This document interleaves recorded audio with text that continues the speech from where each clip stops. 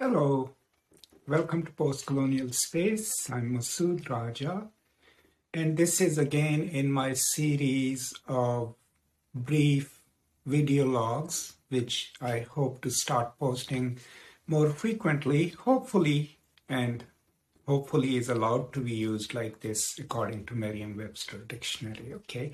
But my hope is to do it every day, but at least more frequently.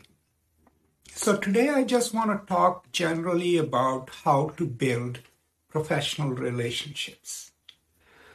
What I've noticed through my interactions with a lot of people is that most people have a very transactional view of contacting others or building relationships. And what do I mean by that? What I mean by that is simply that they need something from you or you need something from someone. You reach out to them, and ask them for their help or whatever you need. And then after that, you forget about them. Now, obviously, ethically and professionally, that is not the right approach, because if your approach is transactional, the other person will find out, right?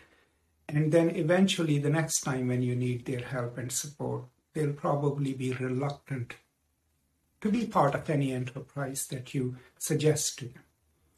Instead, I would always recommend to build a sincere long-term relationship with anyone. But let's say if it's a scholar in your field, right? You know them through Facebook, WhatsApp, or LinkedIn, right? Get to know them, get to know their work, right? And bring it to a point where, you can reach out to them and say, I am putting together this conference. Would you be interested in more details about it? Because we would love to have you, right?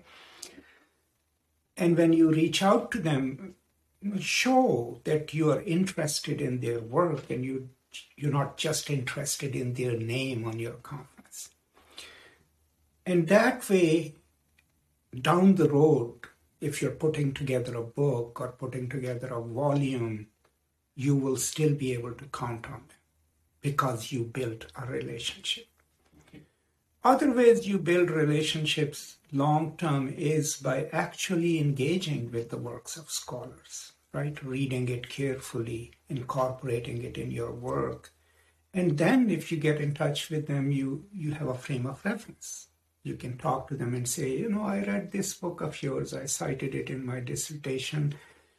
I have some questions. Would you be willing to participate? Would you be willing to elaborate? So that way the relationship isn't just a transactional relationship. It's a relationship that shows that you've read their work and you're further interested in learning together. And that could be another way of developing something deeper than a surface relationship with a scholar or a professor that you like. Now, the reason I chose this topic today is because I've seen it happening many a time. When I was I'm still an established scholar, but when I worked for a university, people would reach out to me to participate in their conferences. And sometimes it was sincere because they were actually interested in my ideas. But most of the times, I could tell that they just needed bodies. Let's say, for example, in Pakistan, to get funding for an international conference from Higher Education Commission, I think you need to have 5 international speakers, right? So some people would just reach out to me to make that number. Right? And they were not really interested in what I had to say or what my scholarship was. They just needed that number. And that relationship obviously was transactional. And at the end of the day, you kind of felt used, right?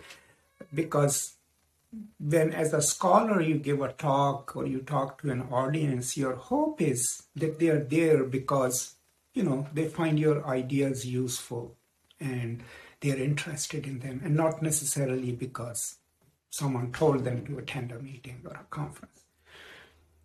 So in a long run, get to know people, get to know their work, be sincere when you reach out to them, and don't, you know, rely on social media to have a conversation. I mean, social media is good to reach out to someone and say, I am so and so, and I would like to talk to you, or I would like to send you some details of our program, and then follow it through an email. And then always, after they have done what they asked them to do, stay in touch, thank them, even let them know what the audience thought, right? These are all the ways in which the person whom you asked for help or whom you asked to participate would get to know you better, and will also know that what they did for you, you appreciated it, and that you were actually interested in the content that they delivered, and not just, your presence because you needed the numbers. So these are some of my views today on this topic. Please let me know what you think. Have you had any such experiences? Have you recently reached out to someone to get their advice, or to, ask them to participate in anything scholarly that you're doing, and how their response was? And I would be really happy to, read your comments and suggestions. So that's all for today. I hope you're staying safe and taking care of each other. Be generous, be kind, change the world. That's all. I will now see you next time. Until then, as always, peace and love.